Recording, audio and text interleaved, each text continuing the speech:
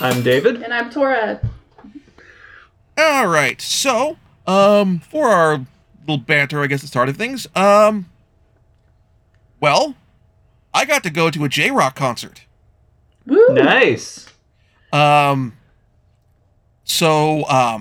Maid, the Japanese rock band, with a maid cafe gimmick, I guess you would say. One of their locations they went to for their U.S. tour was in Portland at the Crystal Ballroom. And so I managed to get tickets there. I got floors tickets instead of balcony tickets, which, honestly, I'm going to say was the right decision, both in terms of getting proximity to the stage, also getting the experience of the Crystal Ballroom floor. Have either of you been to concerts at the Crystal Ballroom? Not for a good long time. It's been a while, but yes, I have, and the floor is usually more fun. Oh, that was my understanding. I think most, like, actual rock concerts, the floor's always more fun. Yeah. True. So also, it's the experience of being on the Crystal Ballroom floor. So for those who are unfamiliar with the Crystal Ballroom, the actual venue, Crystal Ballroom venue part, is on the third story of the building. And the floor is of a design what's called a floating floor, which means it basically has a series of shock absorbers under the floor, which can be calibrated to various degrees of give. What this means at a rock concert is when everyone's jumping up and down with the music and that sort of thing, the floor moves. I mean, on the one hand, it means that you can jump up and down to the music and it's rather comfortable on your knees and your feet and that sort of thing. Very important. On the other hand, you get older. On the other hand, when you're on a third story of a building and the floor is moving when everyone's jumping up and down, unless you know about this and know to expect it, it can feel, at first, a little disconcerting. Yeah. But yeah, it was a really, really good show.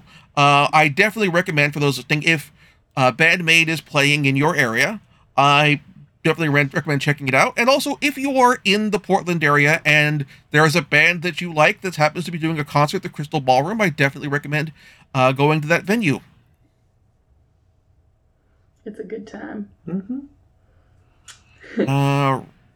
So I have a quick mention of an isekai that I found that I really liked. Of course. It's called Campfire Cooking in Another World with My Absurd Skill.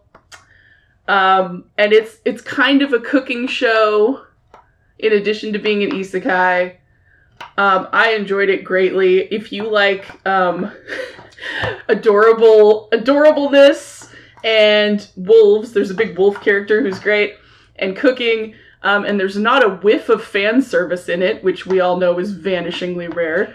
So, very much recommend.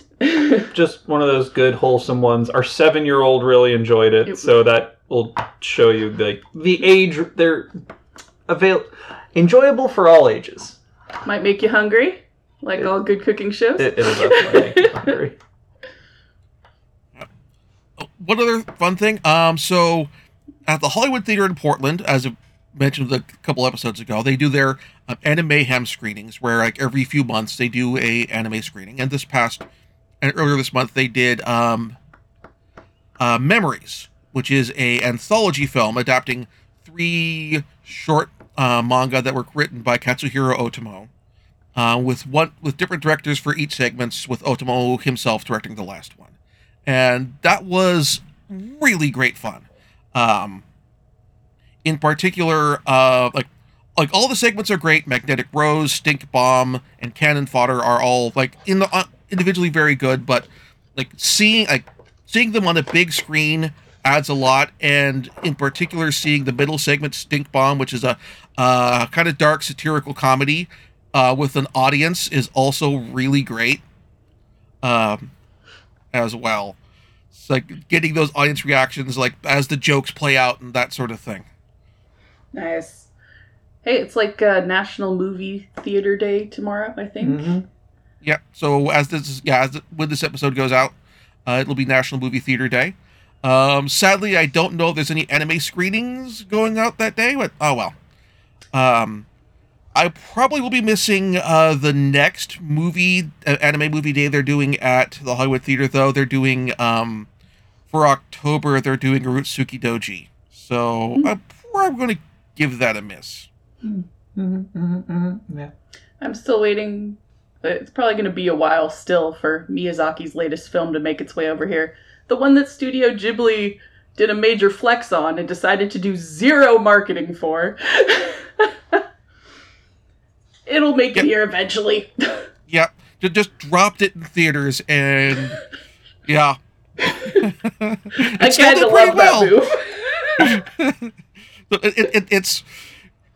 It's like Miyazaki heard about what Beyonce did, like just dropping an album out of the blue and like, what if I did that with a movie? Right?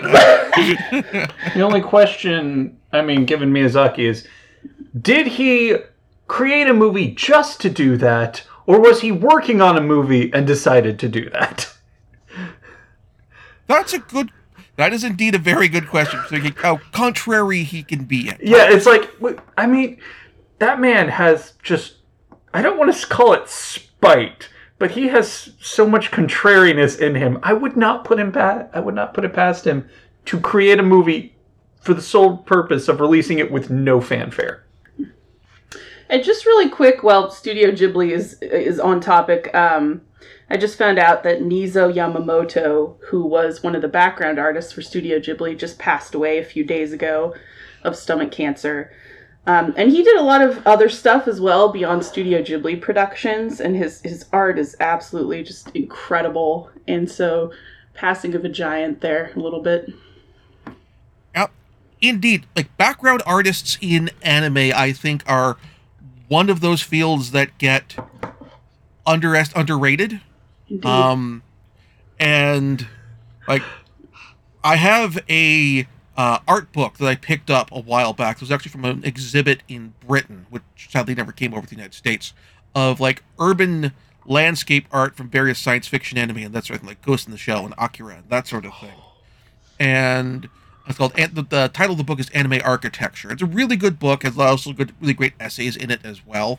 This is definitely one of those things where, like, if you have an opportunity to pick up a art book, whether from like Kinokuniya or from Tokyo Otaku Mode or someplace like that, of like background art, I definitely recommend picking that up. Like, just really excellently done. You guys can't see this, but I've just been nodding throughout this whole speech. Having gone to art school, I am aware of just how much craft goes into backgrounds, especially urban backgrounds. The grasp of perspective that you have to have and lighting and color is astounding. And it's just for something that is in the background of the shot, and most people don't give it enough credit. So, yeah. Mm-hmm. And that's a great seg into, the anime we're covering today, which has absolutely gorgeous background art. Yes, it does.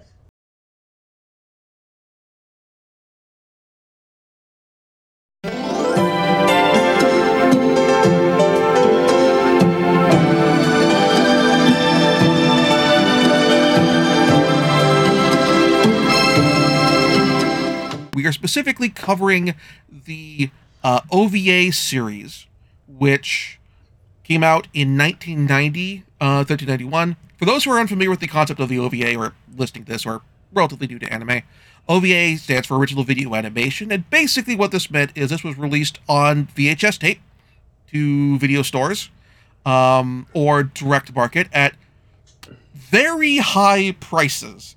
Yeah. Starting the era of otaku will buy any damn thing. Equivalent, not anymore, because now it's straight to streaming, but back in the 90s, it was the equivalent of a straight-to-video release. Yep.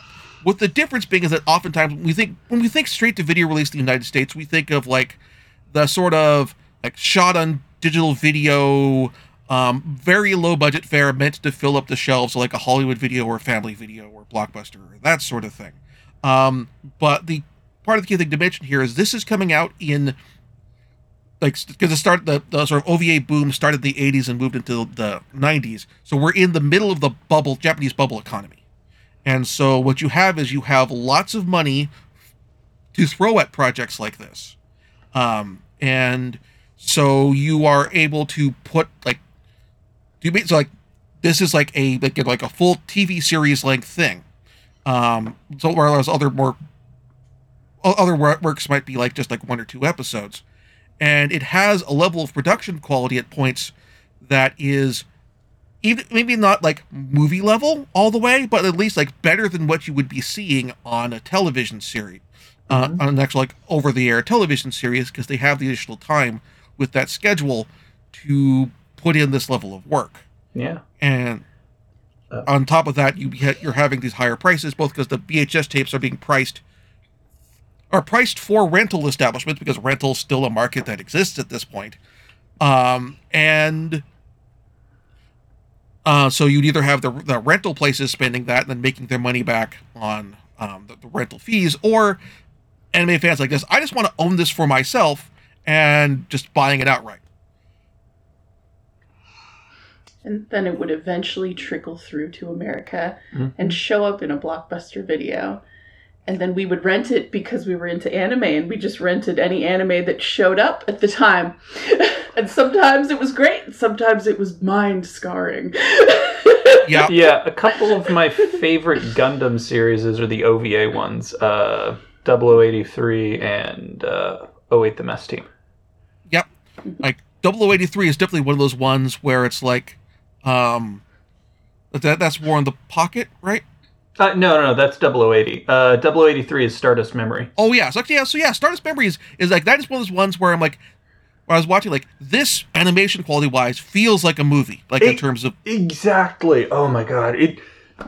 That one, the animation still holds up. Same with 08 The Mess Team, but 08 The Mess Team was nearly a decade later, so there were definite advances. Also, 08 The Mess Team took 3 years to come out for 12 episodes. Yeah.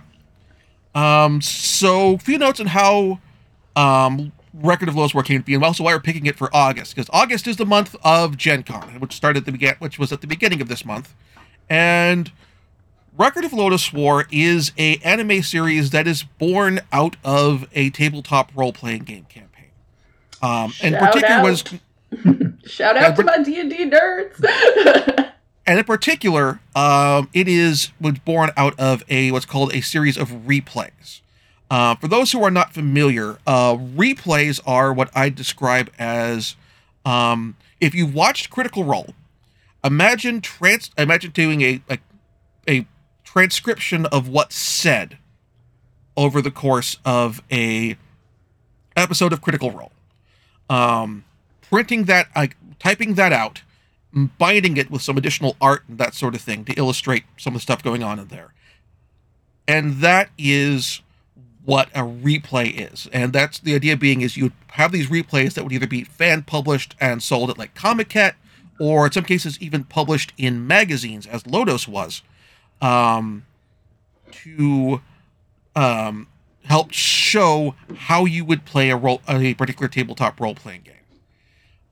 Remember at this time, D&D over in America, TSR was publishing magazines full of D&D content, like two or three separate ones. Dungeon and Dragon. And there was something else, but I can't remember it. There's Polyhedron, but I don't think it was published at this point. So back in the halcyon days before streaming, everybody was reading magazines, especially in hobby communities, because like we're still kind of in the early days of forums and stuff at this point.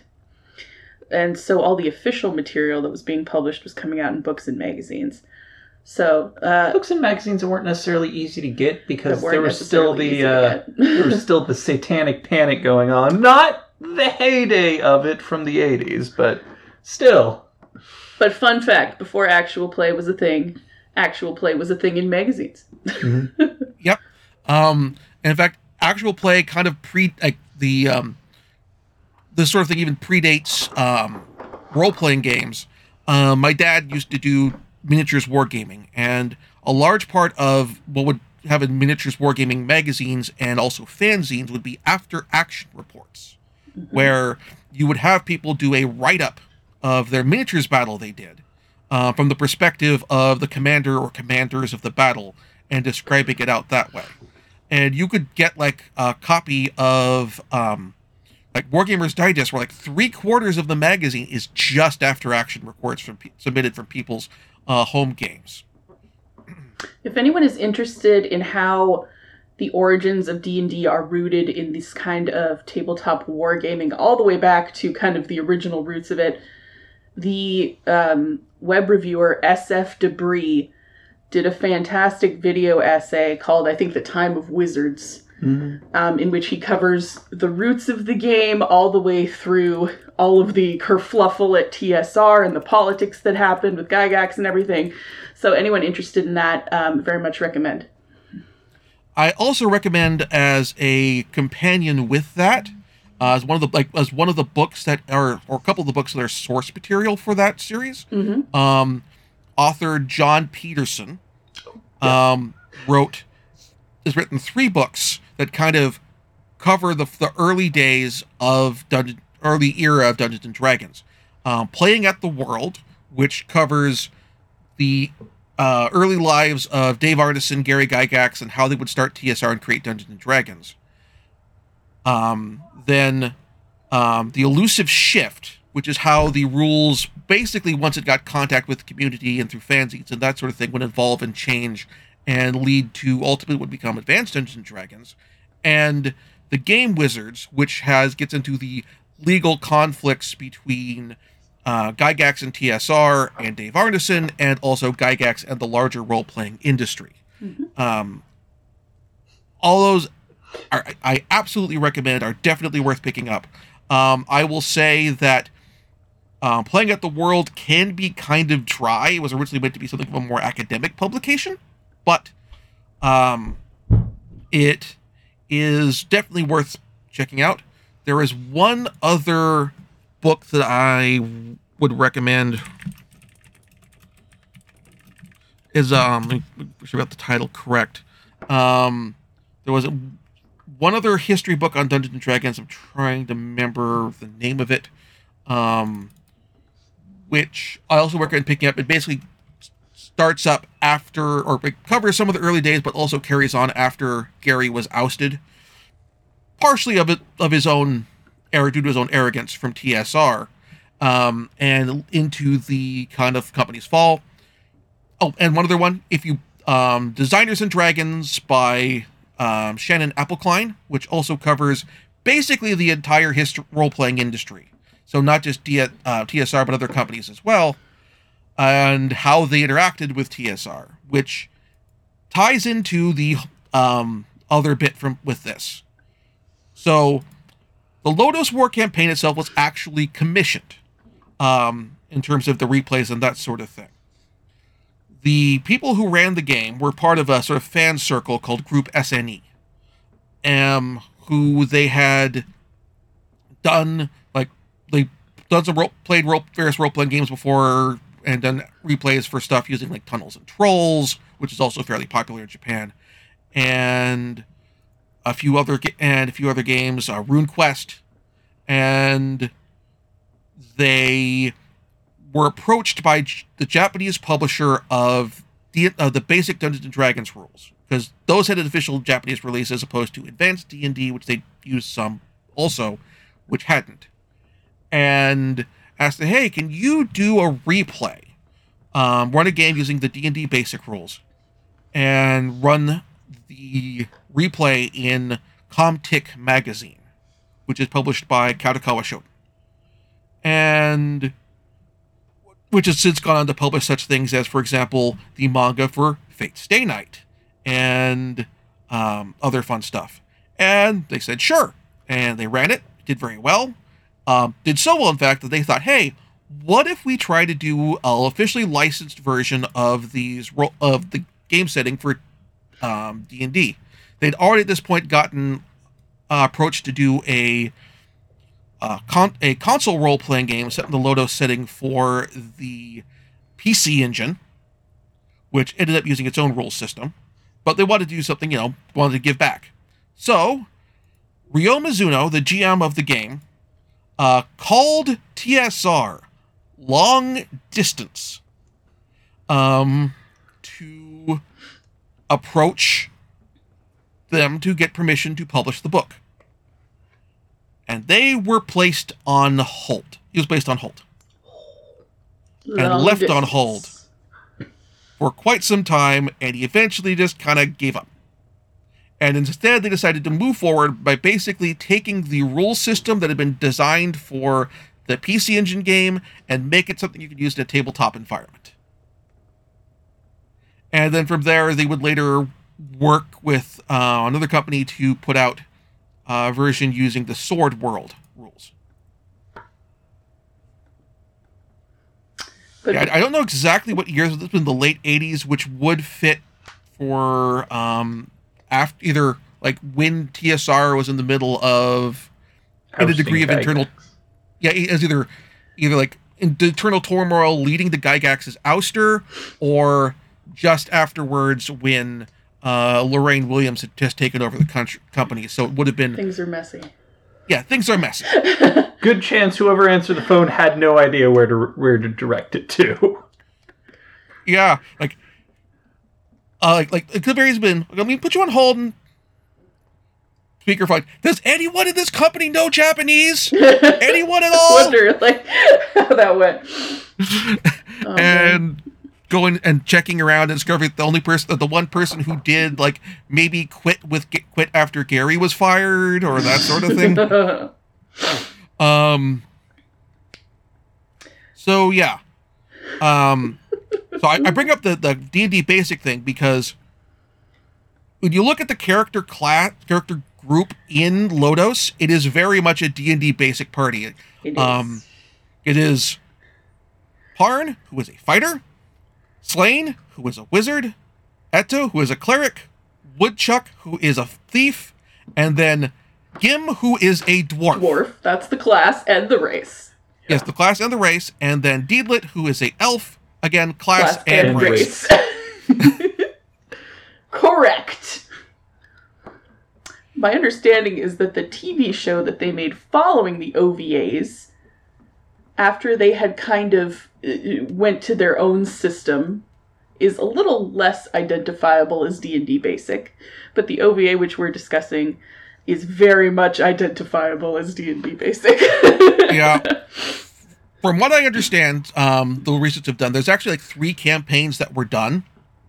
The first one focuses entirely on Parn's party, and basically goes through episode 8, which leads to the end of the confrontation with the character of Carla. Mm-hmm. And then campaigns 2 and 3, which were more done with like Sword World and the Lodoss House system. And those one follows Orson, who was introduced after the confrontation. Orson and Shiris are introduced after the confrontation with Carla. Berserker and the Ranger, right? Something like that. Yeah. It's something like that. Unclear. And then campaign 3 follows Spark, who is not appearing in this show. And that is very much meant to be kind of a next generation kind of campaign. 2 and 3 got more heavily adapted in the later television series Chronicles of the Heroic Knight. And that series sticks closer to the games. There's a few other minor tweaks that are made for the TV series that are kind of meant to make for a more cohesive narrative. But when it comes to reading fan discussions of the differences between the OVA and the TV show, it reminds me a lot of fan discussions about the original Full Metal Alchemist anime and then Full Metal Alchemist Brotherhood. People arguing about the correct sequence of events as true to the original material, which in this case was replay articles, right? Okay.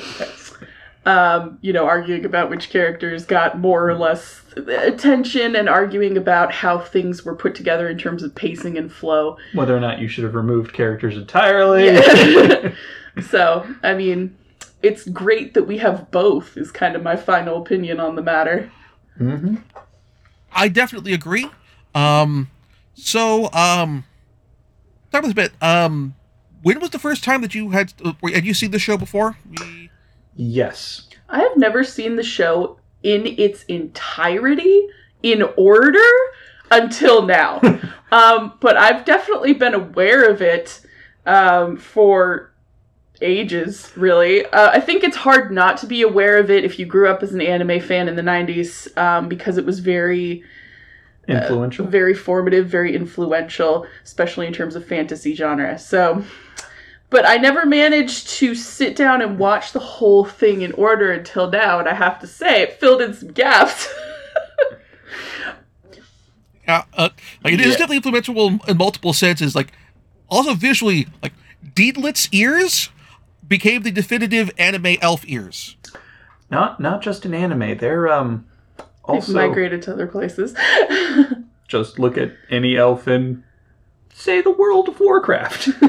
Well, anime, video games, is gone from like, oh, the little like basically Spock ears that if you look at, say, for example, the Lord of the Rings movies and even and that sort of thing, it's like more restrained for the pointy ears. Mm-hmm. Whereas, like, on the other hand, you have the very, very pointy elf ears, where like I have seen fan art for like side bits from like Delicious in Dungeon, where you have like the female elf character like having to do special ways of doing her hair to accommodate her ears. Around the ears.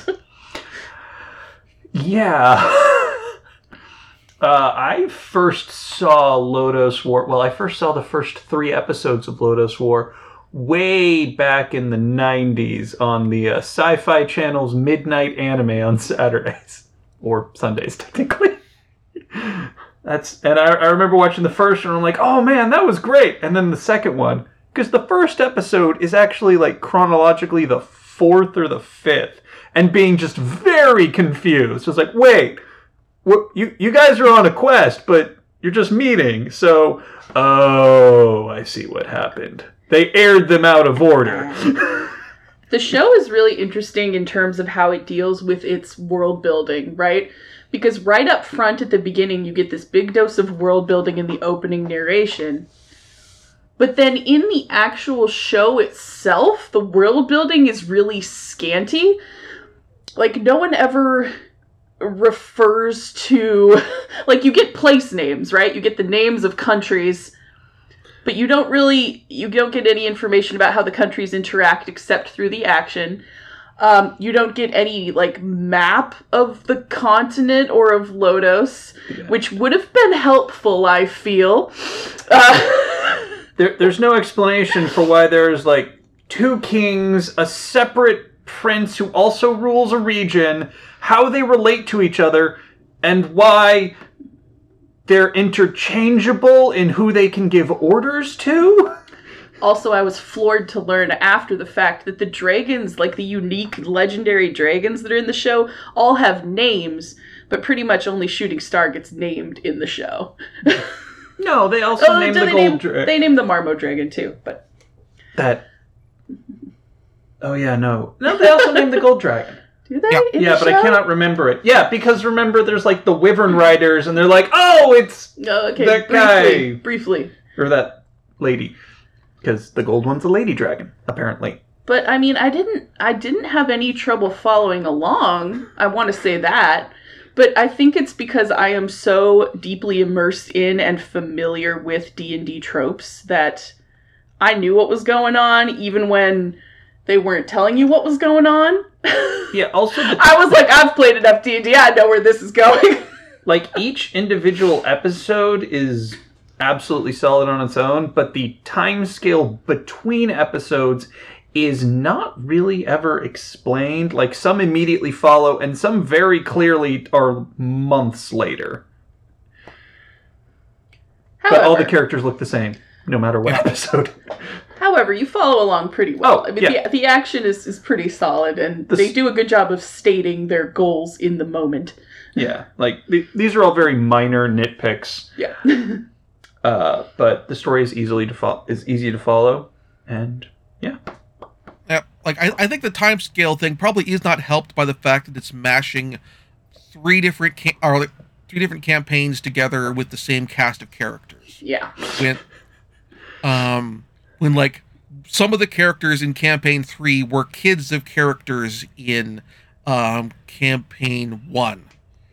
Like one of the characters in campaign 3 is like the daughter of Slain and Lelia. Yeah. So it's like, so you said, you're like, okay, we're skipping over time, but we're not saying how much time we're skipping over. So I should mention, I watched this show on VHS tapes checked out from the library when I was in middle school and high school. And then eventually it also like basically ended up hunting down as much Lodoss as I could get. The manga got published by Central Park Media. My high school anime club had the Chronicles of the Heroic Knight TV series on DVD, so I watched all of that. Nice. And like eventually, when the first novel got a translated release by Seven Seas, I picked that up in the hardcover collector's edition as soon as that came out. So I've got a chance to kind of take this story from multiple different directions. I think the only thing I haven't read it yet is there are fan translated versions of the original replays. Yes, the internet is a wonderful thing. Yeah, it's just really impressive because the original, like the D&D ones, not the reprints, which were done which like basically rewritten using the rules with the regular Lodoss War companion house system rules. Those are actually really hard to come by even in Japan. Like the version, like the issues of the magazines that are in the Diet Library, which is their version of the Library of Congress, are missing and presumed stolen by a fan. Oh, no. So somebody basically managed to get a hold of, borrow somebody's copies, scan them, and then was able to fan translate them. So, and those are on archive.org, if you want to go look.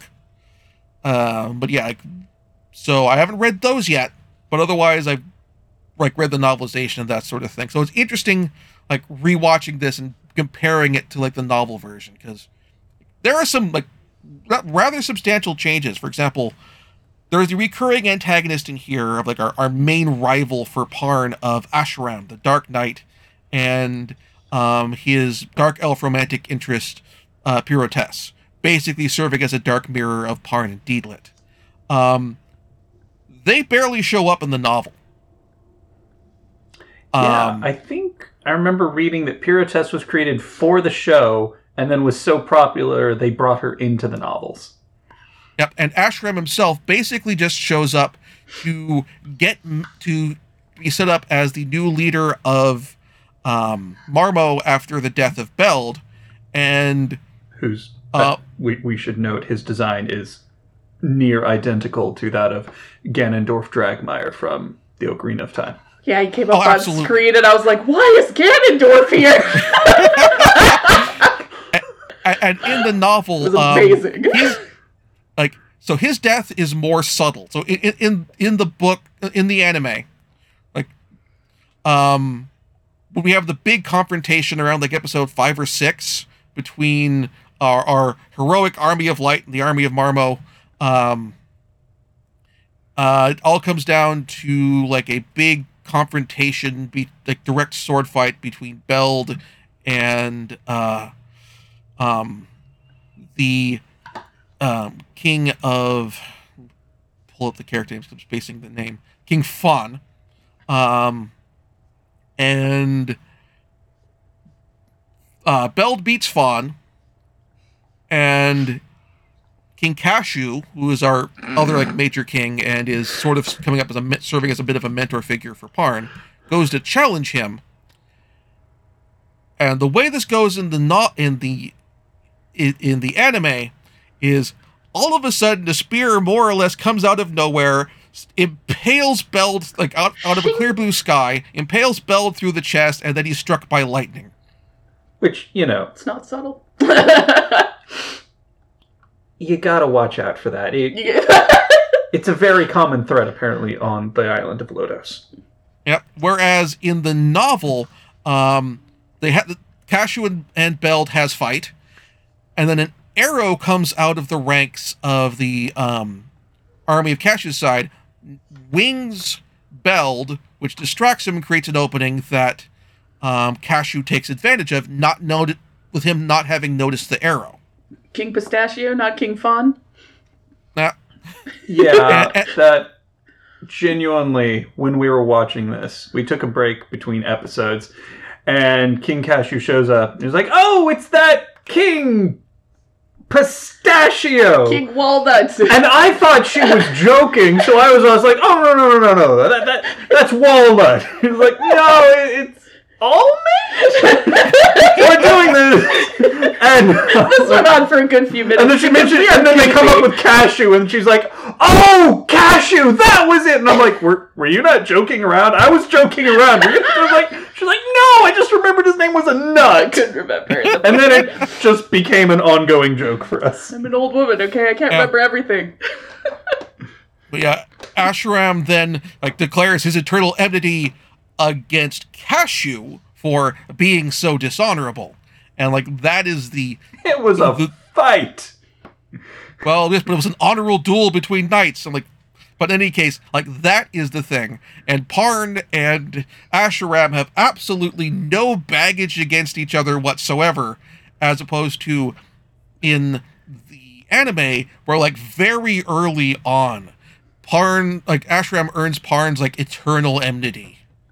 Yes. For attacking a fort where somebody was nice to Parn, which I can see why that affected him so, because in his home village, apparently everyone hated Parn. They were not nice to him at all. Yeah.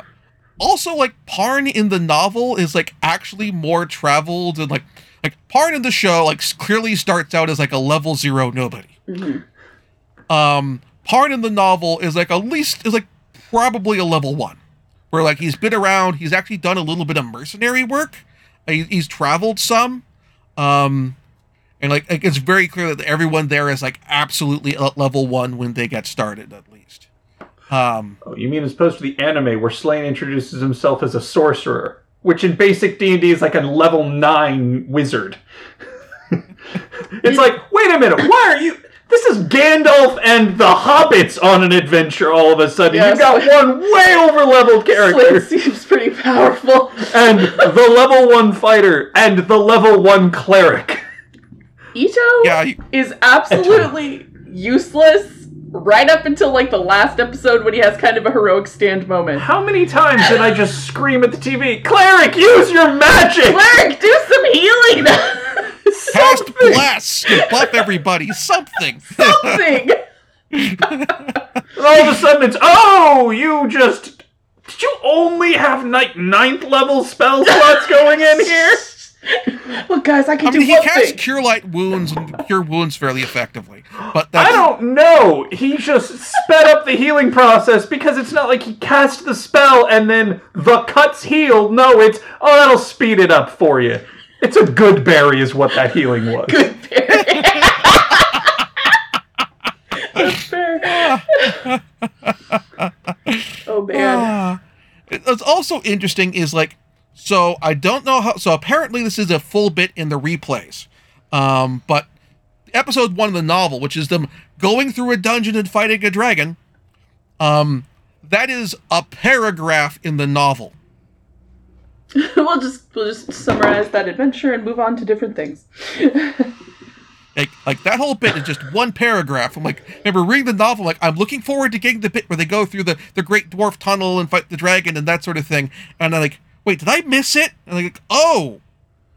Well, yeah, they had their Moria bit. It was a dragon, not a Balrog, but, they want to avoid any sort of intellectual angriness from... See, now I have another world-building question. It's are there lesser dragons and greater dragons? Do the lesser dragons have names? These are extremely important questions. I think they're probably just younger. That is a reasonable thing. I will say episode 1 is a good in media res introduction in terms of the characters and their character traits and their dynamics and that sort of thing. Yeah. You got a party, you got a dungeon. Like, it very well establishes exactly who each of these people are. Eto is the helpful cleric. Slain is the wizard who only has a few hit points. Also, Woodchuck is sneaky and doesn't fit in with the rest of the is on the fence about whether or not to actually help at times. Deedlit is she is the guide, she can help. She is pulling Gandalf duty. Gim is sort of brusque. Gim's Gimli. Yeah. Parn is the idiot. No, that's all of them. Apparently, Slain has a badass last name. That wasn't in the show either. FYI. He's like the one who gets a last name. Slain Starseeker. There you go. No, that does come up, but it's unclear of whether or not that was actually his, like, a title he had. I came up with the terrible last name for Parn of Ography, and I cannot see his name without giggling now. I came up with it in my head as a joke, and then I just could not stop. We may have mentioned that we're goofy. Speaking of names, I mean, Eto. Eto is basically Japanese Yep. Eto. That's like Melf, the male elf. Yeah. I mean, but D&D and goofy names go hand in hand, people. That's why everybody fell in love with Jarnathan. Yep, absolutely. Like, I mean, let us not forget the great sorcerer Zagig. Never aka forget. Gygax spelled backwards. Yeah, so, I mean, goofy names, 100% here for it. I mean, we've come up with some pretty goofy names for D&D characters that we played. Oh yes, we have. It's obligatory. Good old Monterey Jack. It does become a bit confusing, however, in translation when they're spelling the same person's name multiple different times. I'm referring here to Cardis, the goddess of madness and destruction. I've seen that spelled like 3 or 4 different ways. In official materials, mind you. Mm-hmm. So, like, speaking of the other major antagonistic characters, we have Wagnard, who, like, in the novel has a backstory with Slain.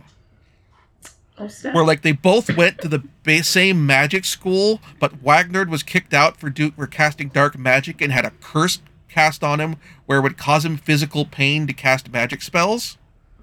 I could explain why he's batshit crazy later. That feels like it. That feels like that's material that should have been in the show. Sort of explain why he both is the magical advisor guy to the king, but barely uses any magic that we see. Until he goes until full out, insane. Full insanity, full gets casting. The pointy fangs and the pointy ears of a vampire. It's like, wait, were you a vampire this whole time? Did I miss? I could have missed that, but I want to say I would have remembered if the evil vizier was a vampire. And there's Beld, which I like.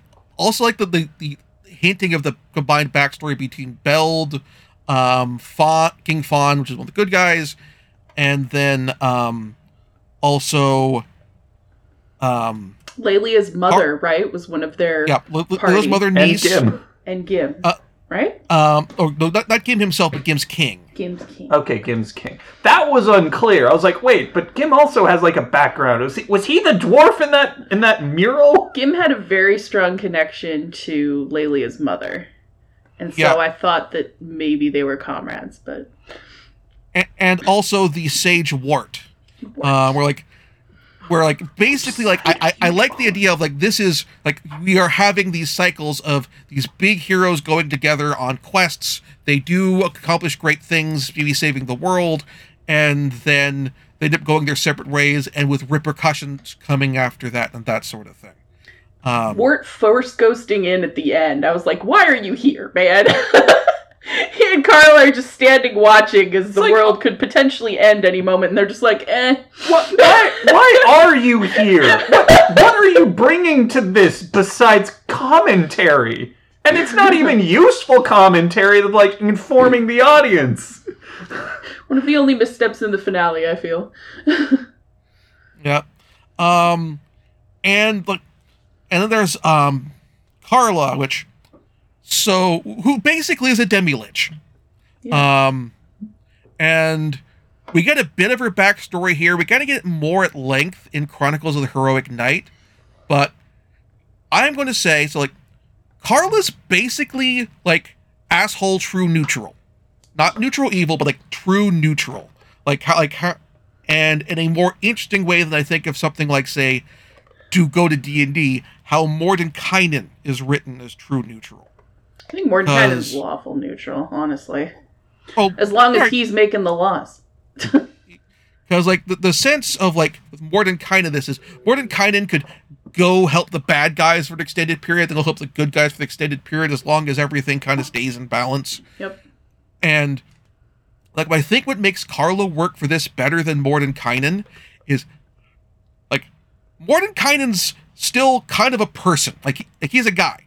Like, he may be having a magically extended lifetime, but he's a person. He is still, in some ways, in touch with humanity. He is walking around the world. He goes to eat in a bar. He presumably buys his pipe weed from somewhere and that sort of thing. He has physical and, to an ultimate extent, emotional extensions from the world, with the world. Carla is like 500, possibly plus years old, and she's a soul in a circlet who takes people over. She is in a lot, or they actually, they is probably the better pronouns for this, since the physical, they make a comment about a change my body like a change like changing my clothes. Yeah. And when one wears out, my clothes wear out, I throw it out, I throw it out, get a new one. And where like they've clearly like Max at my head. clearly like separated themselves from their sense of humanity. And as much as they say, oh, I'm doing this for the preservation of Lodoss, that no one faction grows more powerful than the other, so that there can be no great calamity like the fall of Castul, they're also like, they are in no way in touch with the daily lives of the people of where they are and how they're impacted by the decisions they're making. I'm not mean, I'm 1,000 years old, and I've just lost sight of my moral code. No, yeah, that's true. Any kind of empathy that she had for normal people vanished a long time ago. It almost seems like they had.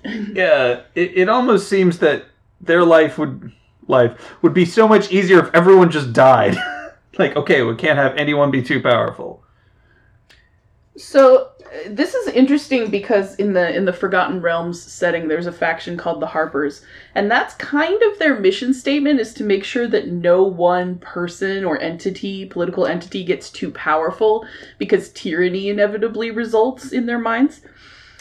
But they're generally good aligned, right? So Carla is in a world where there is literally a goddess of destruction slumbering beneath the earth, and goddess of destruction / madness, and presumably a goddess of creation also slumbering under the earth somewhere, because otherwise it wouldn't make sense, and her clerics wouldn't have power. I mean, I can see her argument. But this is one of those things where, like, she's all about the ends justifying the means. And the ends are often very violent and horrifying. And sometimes you just can't make an omelet without burning down an orphanage.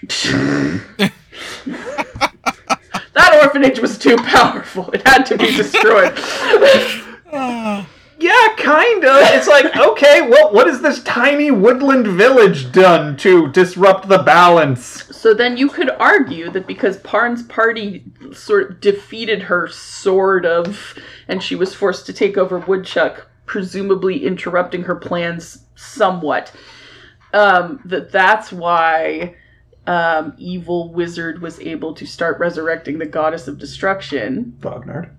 But the show kind of undermines this point by having her show up and talk to Wart there at the end and not do anything to try and stop it. They're just like, meh, we're tired. I had a good run.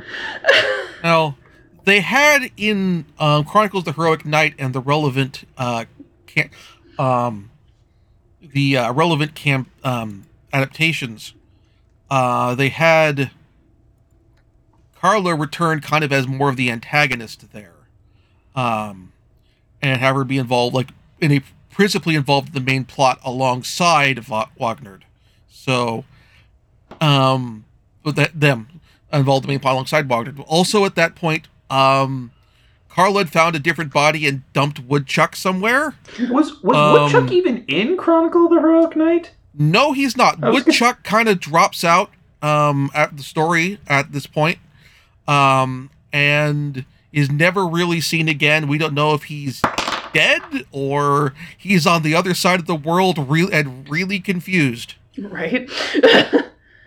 I mean, the OVA doesn't really invest in him too much, probably because they knew what would happen to him, and so they didn't want to make the audience care too much.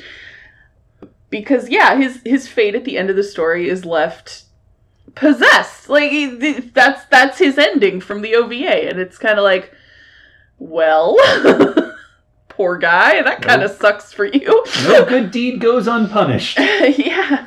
Well, also, like in the novel, so a couple like fun changes in the novel.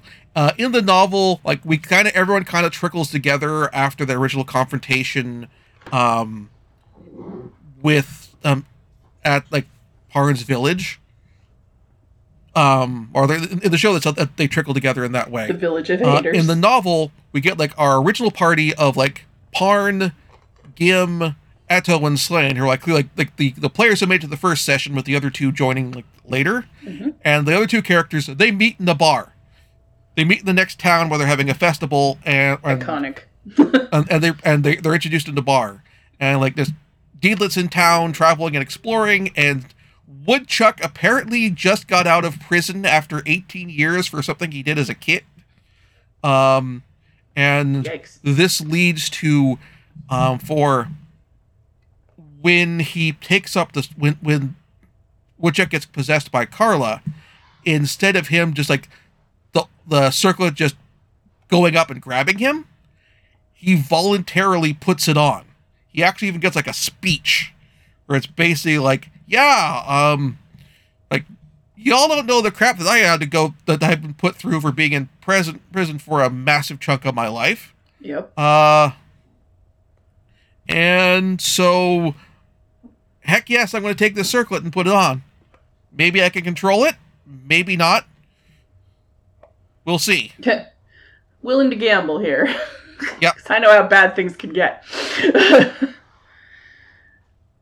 So, like that was an interesting change. So did you watch this dubbed or subtitled?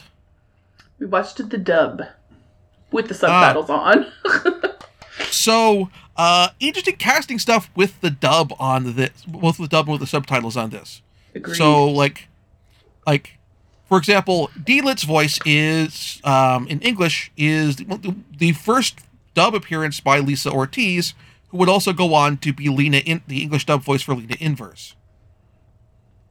Very different change in type. Mm-hmm, mm-hmm. And the Woodchuck voice is, in Japanese, is by the great Norio Wakamoto, who is basically Japanese Brian Blessed. Props.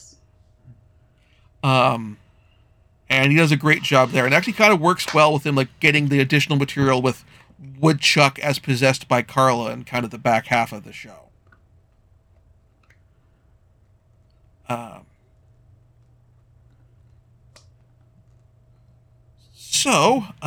Interesting thing to note about the English version was that they actually went to the trouble of translating the song lyrics and getting an English vocalist to re-sing the songs in English, which generally I don't care for, but they did a decent job, I think.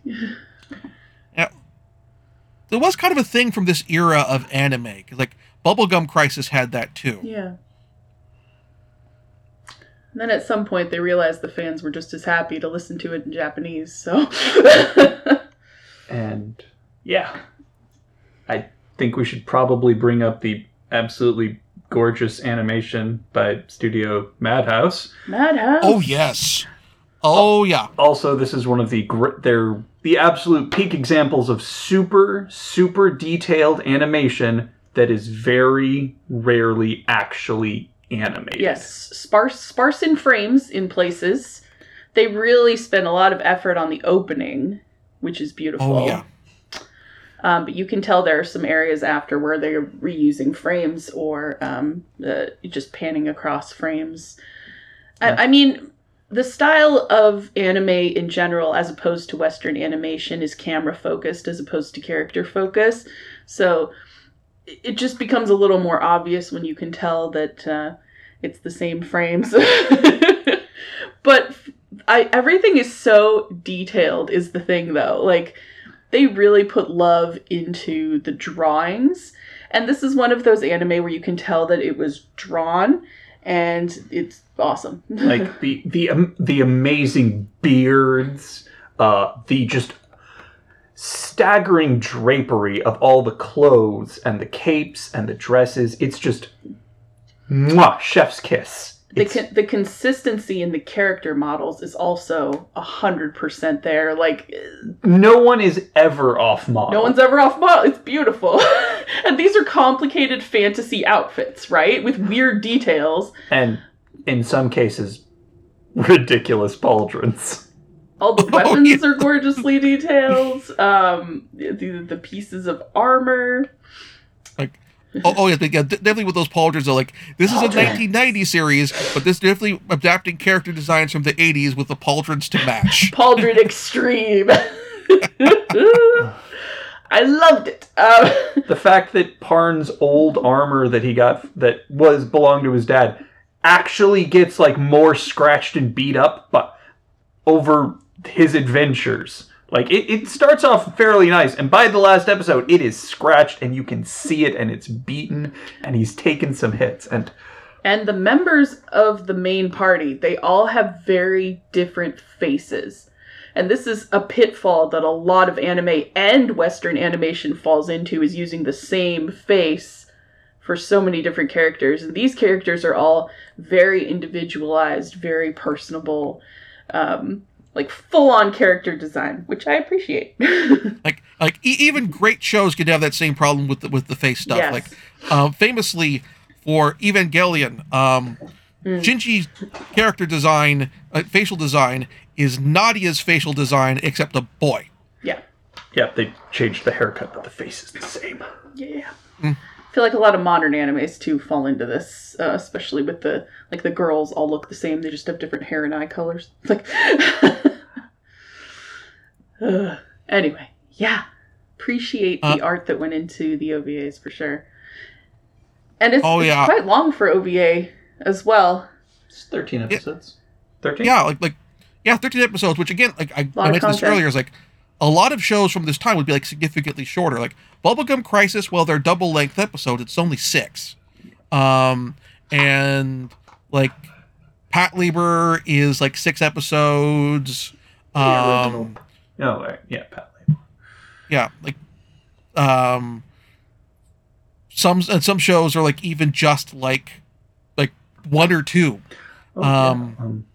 Like maybe they might do it feature length, like with Demon City Shinjuku, but otherwise it's not like this could have like, this feels like was done like, okay, we're doing this as an OVA, where we're also going to do this in a way where we could potentially sell this to television later if the OVA does well.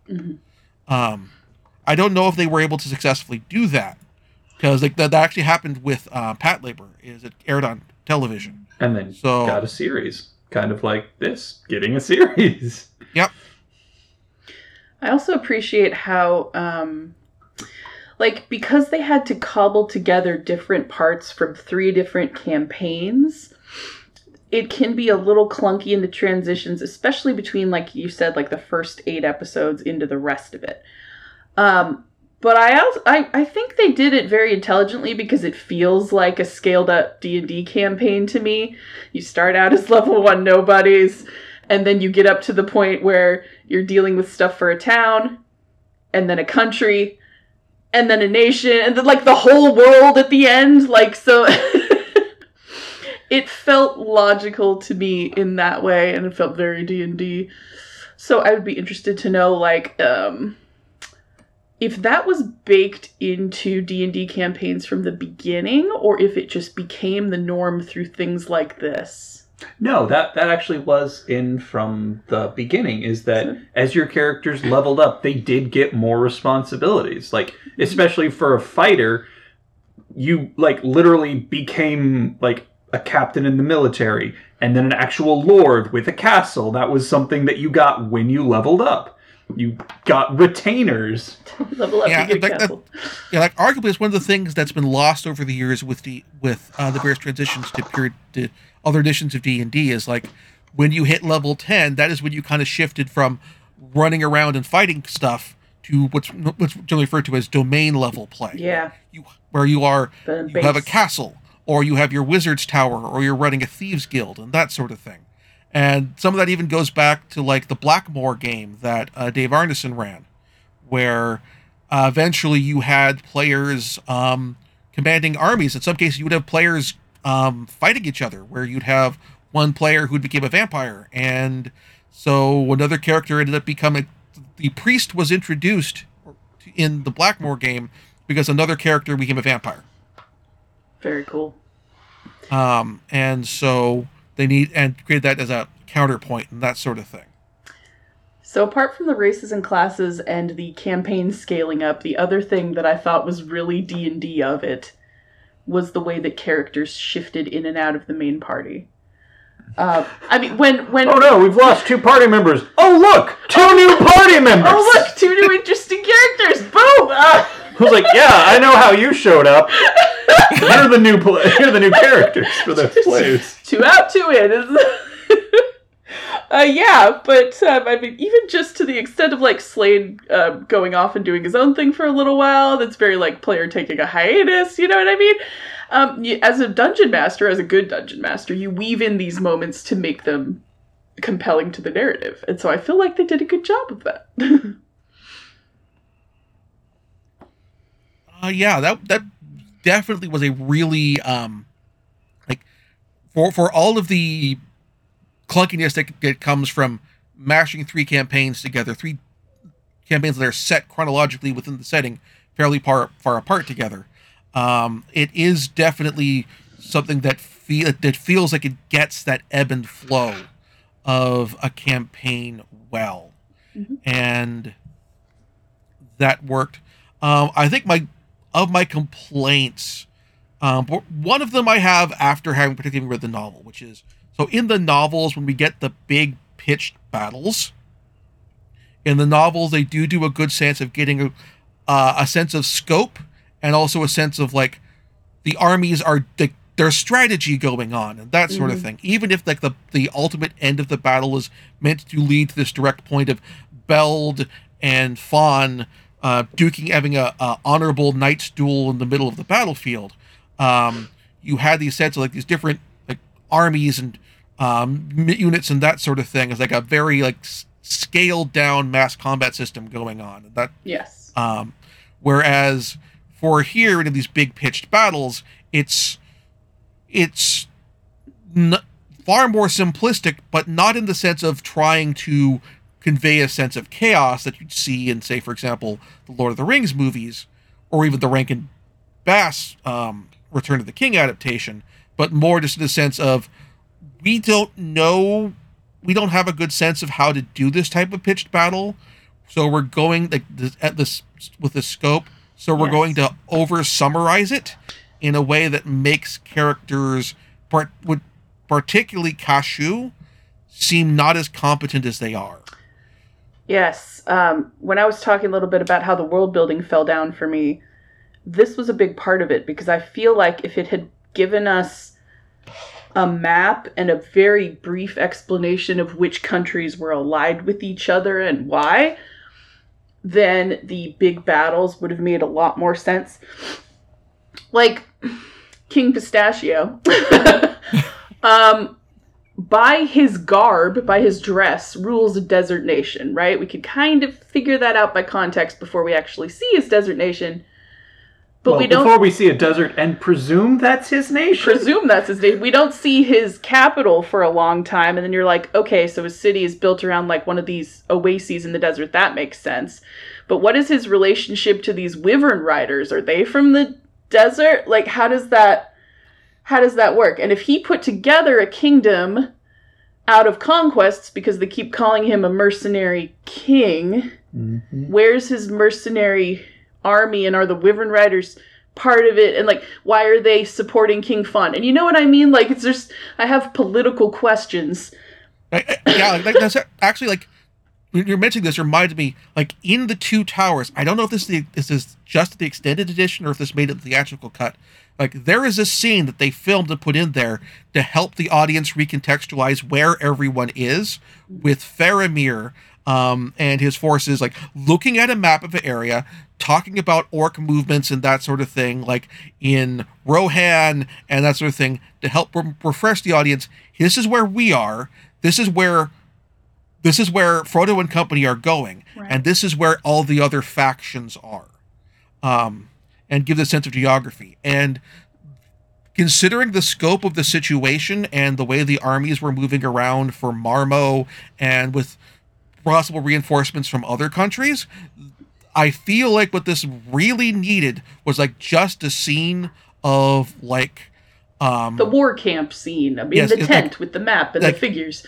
Like, we almost get that. We almost get that. Like, when they're preparing to send Parn and company off to Wart to get additional information, we get we see a bit of a map. We get them talking about that the road is difficult and they can't necessarily send a large group of people, which is why Parn volunteers, like, we're a small group, we could go do this, and we're not going to take away from the actual battle forces. But it would have been nice to, like, look at the map and say, like, okay, this is where we are. We know that Marmo's invaded here and they've taken these countries, and Elenia is over here and they pledged their support, and we're expecting and there's we might begin like we have the Wyvern Riders from over here, but like the Wyvern Riders can make it, but the rest of the army is going to take this much time because it's this, like, just something to set up the geography, the distances, and in turn the scope. Like, hey, we need time to put our army together, and we need to get more information about this sorceress. And we know that Marmo's an island, but there are no naval battles. Presumably Marmo has an encampment or a foothold on the main continent. The main island of Lodoss. Because remember, as the opening narration says, Lodoss is an island that was broken off in the Great Battle. So multiple islands happening, but we don't know where that is. King Pistachio is the one with all the ships, which only comes up when ships become necessary, which is fine. Which is confusing. But, okay, so the desert borders the coast, I suppose. I mean, that makes sense. And then the questions about Marmo itself, like, we've seen that Beld's forces are largely consistent of, like, you know, kobolds and hobgoblins and stuff, and goblins and orcs kind of things. Is that because they, like, lived on Marmo? Is it because they kind of, like, are drawn to Marmo because of the presence of Cardis there? Well, the question is like, how are they a very raid-heavy people? How intelligent are these kobolds and goblins? Because, like, we're told nothing grows on Marmo. It's right, so what are they evil. Eating? It's like, what are they eating? Where are they getting food? Are they growing it? Are they just eating each other? If so, how does that work? Where is the additional mass coming from? And then my understanding is that in other materials, like the novels, Beld and Ashram are assigned more benevolent motivations for wanting to invade Lodoss, like, because they want a better life for the people of Marmo. Whereas in the OVA, it's just, are there people? Here's an evil emperor, and here's his evil army of monsters, and here's his paladin Black Knight, and they're bad. Yep. Definitely they are, like, Marmo is more sympathetic. Marmo has a population. Like, part of the plot at the end of Chronicles of the Heroic Knight, not to jump the timeline too much, is like Ashram and Pyrotes and a bunch of people peace out because this big the ritual to resurrect Cardis is going on, and like Parn and company are coming in to try and stop it, and they're basically like, good luck to you. I have to support my people and protect my people, so we're going somewhere else. And that leads to the Legend of Crystania sequel series, which is set like 500 years in the future. Something like that. I'm okay with those two surviving. I was rooting for them by the end. Yeah, I mean, it's basic as hell, but Pirotess is hot. And Ashram, he of the constantly moving Widow's Peak. Yes. Is it on his left side? Is it on the right? Is it in the is this just the world's worst bangs going on? What is happening with the front of your hair, my good sir?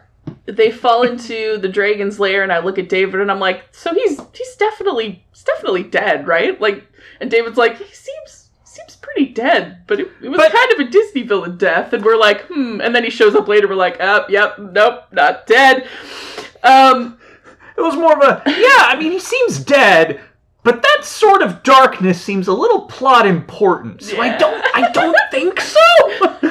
I really watched it the first time. Like, he seems dead, but he didn't die in a sword fight with Parn. Therefore, he'll be back, baby. Just really quick, we're just gonna acknowledge this and move on. Dark elves are problematic. Okay? Yep. Especially when all of the men are drawn to be extremely ugly, and the one woman is drawn to be extremely hot. And we're just going to acknowledge that and move on. Yep. Yeah, just anytime you have the evil race, it's problems. Yeah. So one other complaint that I had was kind of how Deedlit gets thrust into this damsel in distress role at the end. Although I will say they did a pretty good job of giving her agency, right? Because she casts that light spell so they can find her. And you can see that she's kind of aware of what's happening to her when her life is being drained, but she doesn't have the energy to do anything about it. It's like she would if she could, right? I mean, But it does end up in a very damsel in distress situation, especially since evil sorcerer, for no reason at all, puts her in a sexy black dress to have her life drained. Sure! Sexy black dress, which defies gravity. She is floating in the air. Her hair is swirling with the wind. But that dress does not move. It is like a solid piece of plastic. I have thoughts on that, but not enough to really ruin it for me. I mean, also, my big question, as someone who read the novels, and I'm presuming this also happened to Deedlit there, does the drain of her life force mean that she now has a human lifespan and she can then grow old with Parn? Short answer, this doesn't happen to her in the novels. Yeah. Okay. Instead, this happens to the daughter of Lelia and Slain. Okay, this is consequence of combining the timeline. Yeah. And who also is ends up becoming the avatar of the goddess of good. Valis? Yeah. Marfa, isn't it? Marfa. It's basically the avatar of the goddess of Marfa. And she is still around. Yeah, and so this ends up actually in a weird way kind of backfiring on things. And so I bring this up because I am also playing Deedlit and Wonder Labyrinth. And there's also the new Lodoss manga, Chronicles of the Covenant, out. I've got the first volume of that. The second one isn't out yet. And it is set 100 years after the events of the series, of the main campaigns. With one of the characters being the grandson of Spark, one of the protagonists of the first campaign. Next and years. Deedlit shows up. Parn has passed away of old age. Yeah. And like you do. Clearly she Deedlit did not take an Arwen choice. Nope, she did not take an Arwen choice. In fact, I will choose immortal life. Well, that's not really an option for you. You're a full-blood elf. with spoilers for Deedlit for Wonder Labyrinth, this is actually the plot for Deedlit for Wonder Labyrinth. Like, this is kind of a spoiler for the game, but it is basically a sort of magical nightmare dream that Deedlit is going through to cope with her grief for Parn's death. Aww. And it is remarkably like deep and thoughtful for being a Metroidvania action platformer game. In that regard, and it's one of those things where, like, having like a familiarity with Lodoss definitely helps you there, because you're like, oh, you start picking up the clues of what's going on earlier when you have that knowledge. Like, oh, you're supposed to be dead. You're not dead, and she knows you're not dead. That sort of thing. Or you're not dead, but Deedlit doesn't know that, and then you start putting bits and pieces together. Along with various lines of dialogue and that sort of thing. So it works really well in that regard. And so, but yeah, like Deedlit doesn't get her life drained or anything like that. It makes for so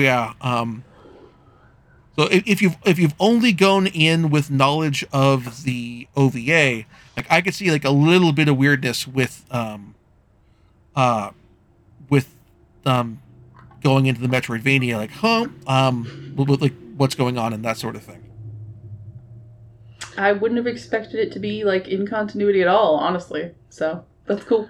Well, what is your continuity here? Because there's like, is it in novel continuity? Is it in OVA continuity? Is it in Chronicles of the Heroic Knight continuity? I mean, Chronicles of Heroic Knight is basically in novel continuity. It's like a very straight adaptation of the novels, to the point where, like, the Central Park Media DVDs on the first disc, like, has a bonus feature saying, hey, if this seems weird compared to what you saw in the OVAs, here's why. just to clear this up. Yeah, no, that makes sense.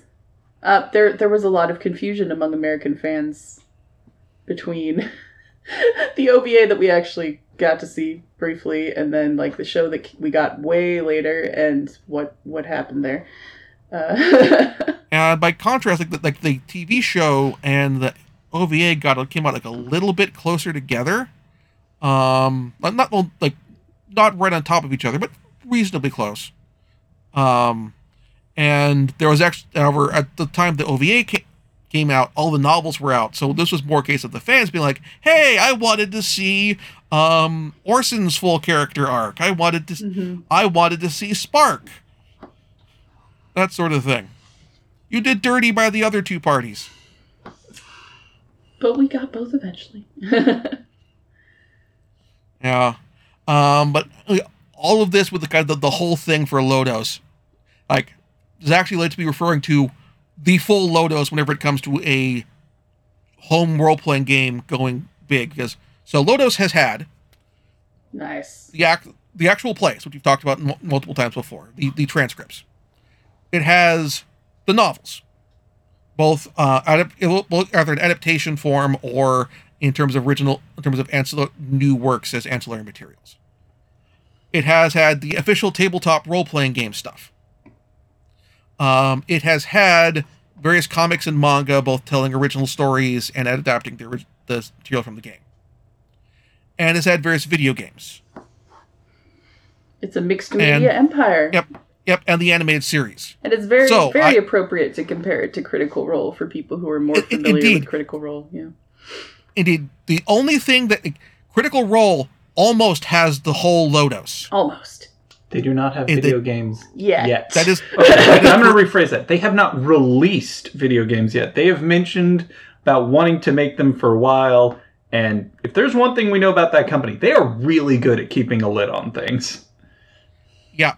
That is the only thing they have not gotten. They have done everything else that, like, Matt Mercer has done everything Ryo Mizuno has done except a video game.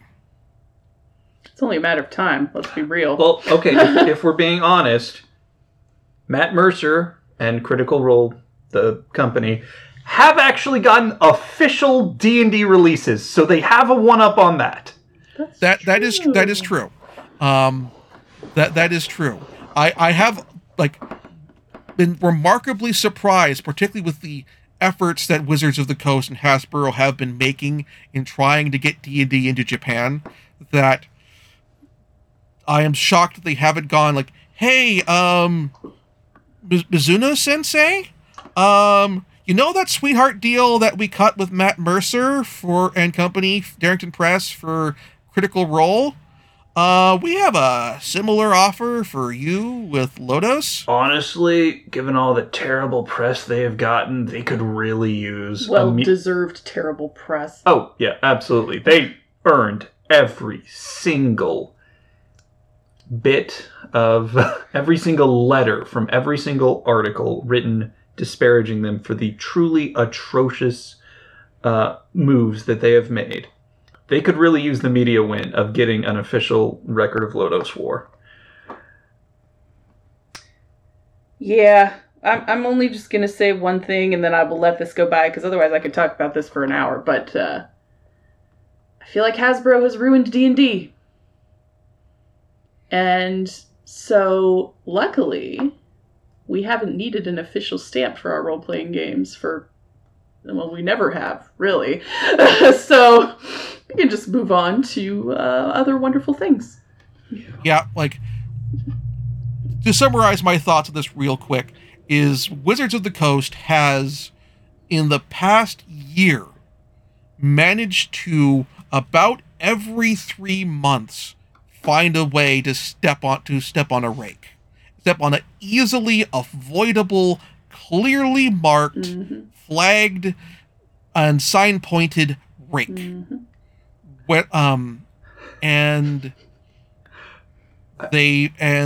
sometimes they have managed to course correct in a way that regains some significant good grace, like when they released the 5th edition SRD as a Creative Commons licensed work.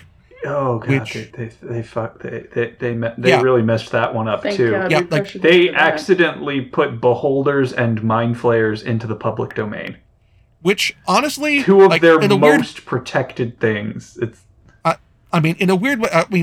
Even then, that's in a limited sense, but on a weird way, I'm okay with that.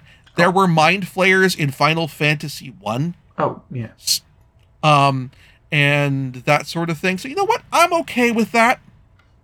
I see them recognizing in a weird way, to an extent, that some of the stuff for Beholder, because of how Dungeons and Dragons has cross-pollinated with heroic fantasy as a genre in a larger whole, I could see them recognizing this and maybe accepting that degree of cross-pollination. Because they didn't put the full life cycle of the mind flayers and their empire from the future and time travel and all that sort of stuff in there. They didn't put the whole 9 yards, but they put enough in there where it's okay, we recognize that people, y'all watch Stranger Things, you know what mind flayers are. You guys know what we're talking about. so we're okay if that kind of slips into the public domain. And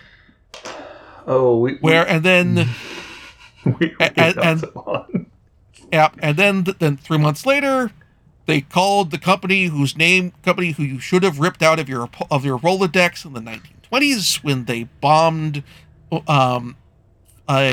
striking miners using aircraft. It's the Pinkertons. Who even knew the Pinkertons were still around? Well, some of us knew. Now we all do. Right? Well, some of us already did, because what have they been up to? Oh no, the exact same stuff. Same bullshit. They've been union busting. They were as recently as, I want to say it was 2020, they were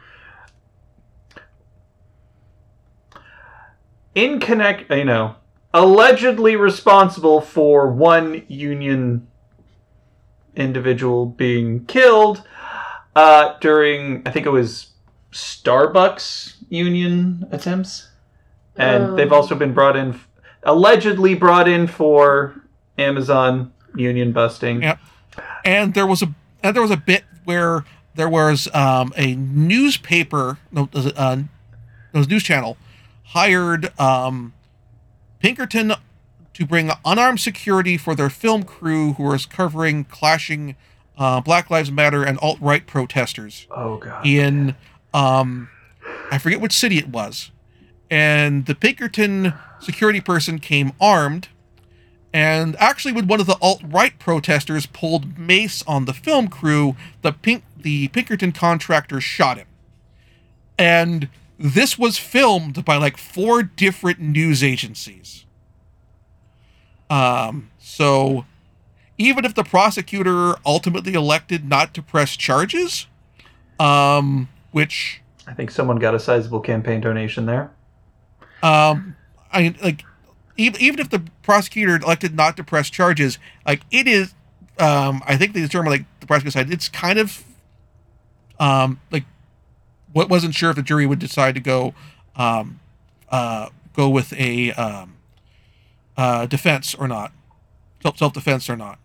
But even then, the news agency said unarmed. The guy came armed and wasn't licensed to be armed security.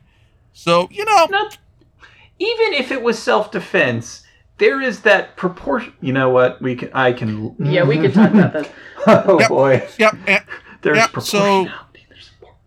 Yeah. So, like, and so, like, someone has. I'm confident that there are good people working on the D&D brand at Wizards of the Coast. It's Hasbro, and I do not. I do not fault. Like, I do not fault the individual writers and individual contractors who write for the D&D books. And for people who still choose to write for that, I understand you're getting to work the dream. You're going to get paid to do the dream. But how much of this is corporate influence coming down the pipe from Hasbro is that. And so, but fortunately, like, we have systems like Pathfinder. You can go to both 1st and 2nd edition. You have the OSR and all the various iterations of it, from Old School Essentials to Dungeon Crawl Classics to Hackmaster 5th edition, which, if Jolly Blackbird which I like been into for quite some time. In fact, arguably Hackmaster 4th edition kind of kicked off the old school renaissance. Or if you want to being a if you want to do a good job of recreating Record of Lodoss War, Sword World. Yeah, like there is like Sword World. The 2nd edition has been very heavily fan translated. Now, mind you, this is a fan translation, so the copyright legality of this is, but that is out there if you go search in the right places. I mean, honestly, you can just get a book in Japanese and then download a fan translation and you're solid. Yeah. And also, like, we're getting more and more Japanese tabletop role-playing games getting, like, legal official translations. Some of them licensed based on anime series, like both series which I'm very much looking forward to watching, like Konosuba, and some of which I'm probably going to give a solid miss, like Goblin Slayer, even though I did pick up the edition of that because I want to support Japanese translations of tabletop role-playing games. Or English translations of Japanese tabletop role-playing games when they come out. So, like, there are options out there for doing this. Also, there is the name just fell out of my head. Fabula, the Tabula Rasa? No, the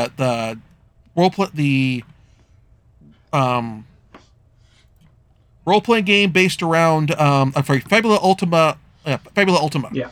Which is more JRPG, like console RPG inspired, but still will very much work for this kind of tone of a game. Yeah, I've been going through a bit of an emotional storm as regards the D&D hobby lately, because it's very important to me. It's very important to the person that I have become. Like, it's pretty formative to my experiences as a young woman. And so all of this,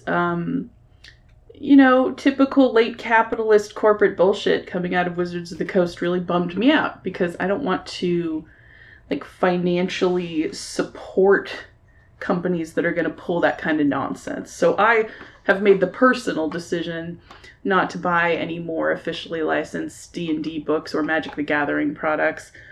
But eventually I realized that if you look back at the core of the D&D experience, it's not the rules that we were attached to. It's not the rules that made it fun, you know? It's just sitting around a table with your friends, using your imaginations. You can use any system you want for that, whatever works best for you. And they can't take that away from you. You know, they can't say, oh no, you can't sit around with your friends and play make-believe as an adult. You absolutely can. And you should. And it's awesome. And hang in there because, you know, it's going to get better. The hobby is full of great people. Yeah, you can even step away from the table and go find a LARP group. They're everywhere. That's true. Indeed, and like one of the things I appreciate with the number of like flexible fantasy role-playing game systems out there is like one of the things I do whenever I pick up a new fantasy role-playing game, whether it's a new edition of Dungeons and Dragons or it's an OSR system or something completely different like say RuneQuest or Chaosium's Basic Fantasy or anything like that, is like the Record of Lodoss War group, the core heroes of Lodoss, who are the focus of this series. When I'm teaching myself a new fantasy system, what I do is I try and stat up the heroes of Lodoss, because you have 5 very basic standard concepts, which are sort of the classic across the board, and then you have Deedlit, who can fight with the sword and can cast magic spells, and with them you get to find out how well the system kind of handles that sort of hybrid concept. Mm-hmm. Yeah, so I think there's a lot of there's some disdain these days towards tropes and archetypes, but tropes and archetypes are prominent in the social consciousness for a reason, and it's because so many people can identify with them and they always have something to offer. And so wanting to embody those tropes and archetypes in your imagination in fantasy gaming is not bad. You know, it's not a bad thing. Don't let anyone tell you it is. You don't have to be... I was going to say super special edgelord character, but that's its own trope at this point, isn't it? Sometimes it's nice. Just go back to basics with it. Indeed. So, we've covered most of the bases here. Might as well talk about what we're covering next month, which will be... I've decided that if I'm going to do a theme thing for September, since people are going back to school, be it kids or college students, do something somewhat educational.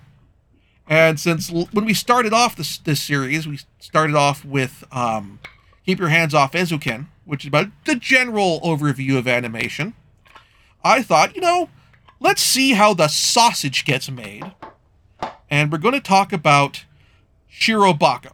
Woo. Now, this show is not available for streaming at this time, but it did receive 2 different physical DVD and Blu-ray releases, one with and without a dub. So I do recommend seeking that out. I have a physical copy, and I believe you do as well. Yes, we do. Really looking forward to do you know who did the dub? The dub was done by Sentai. Okay. I believe the copy that you have should have the dub. Okay. I just recently discovered a show I've been watching with my son, Gundam Build Fighters, has a dub that is terrible. It is just unimaginably awful. Would this be like an Australian/Philippines English dub? This was done apparently by Right Stuff. I didn't know they did dubs until this. I mean, they have done dubs in the past. They're the ones who originally licensed the very excellently dubbed Irresponsible Captain Tyler. Oh God, that takes me back. Yeah, no, this one I don't actually know how many people they have working on it. It could just be like 3 people doing a number of terrible voices.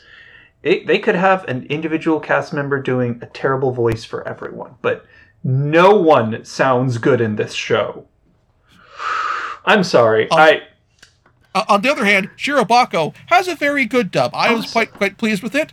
And I'm interested in looking forward to. There's a couple bits in particular I'm looking forward to gushing about because I've watched the show both subbed and dubbed. We might too. It seems like one of those things that'd be a good thing to, get both. I love anything that educates people about the process of how art gets made, especially, commercial art, like animation or design, because most people have no idea, and it pervades your world, you guys. You have no idea. Like, yeah, it is a somewhat romanticized take on the process, but it still has a bit of the edge in terms of, like, there are problems with how the process is done. Yeah. It's not as bad as, say, New Game, where they get a little over-romanticizing over some of the Japanese toxic work habits. Like, hey, sleeping under your desk at work is fun! They don't do that in Shirobako, but they do that in New Game, which is why I'm probably not going to cover New Game necessarily on this show. We'll see. I mean, if there is demand for it, we might talk about it at some point in the future. All right, so to sum up Lodoss War. Watch it. Watch it. Great animation, formulated for the genre as a whole. Fun story, fun characters. Yeah. We had some gripes about, world building and stuff, but honestly, in this day and age, you can just hop onto the TV Tropes page or the Wikipedia page and fill in those gaps within a few minutes, so it's not really that big a deal, honestly. I have to disagree with you there. If it's not in the original product, you don't get credit for it in my book. You feel strongly about this. But still worth watching. Oh, absolutely. Like, there's nothing missing from Record of Lodoss War that should affect your enjoyment of Record of Lodoss War.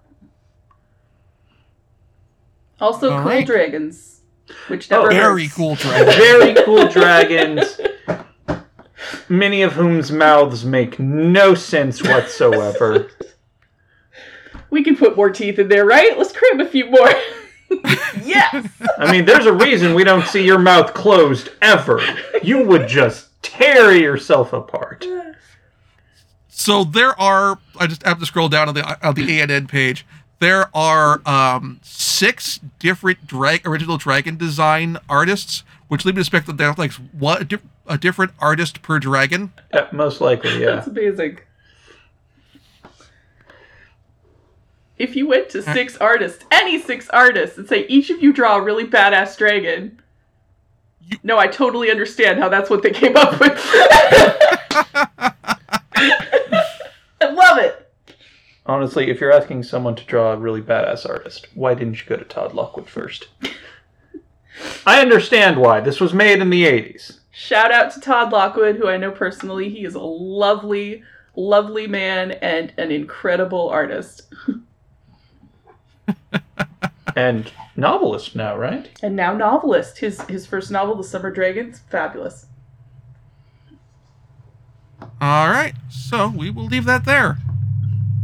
Catch you next month. Yeah. Bye. Bye.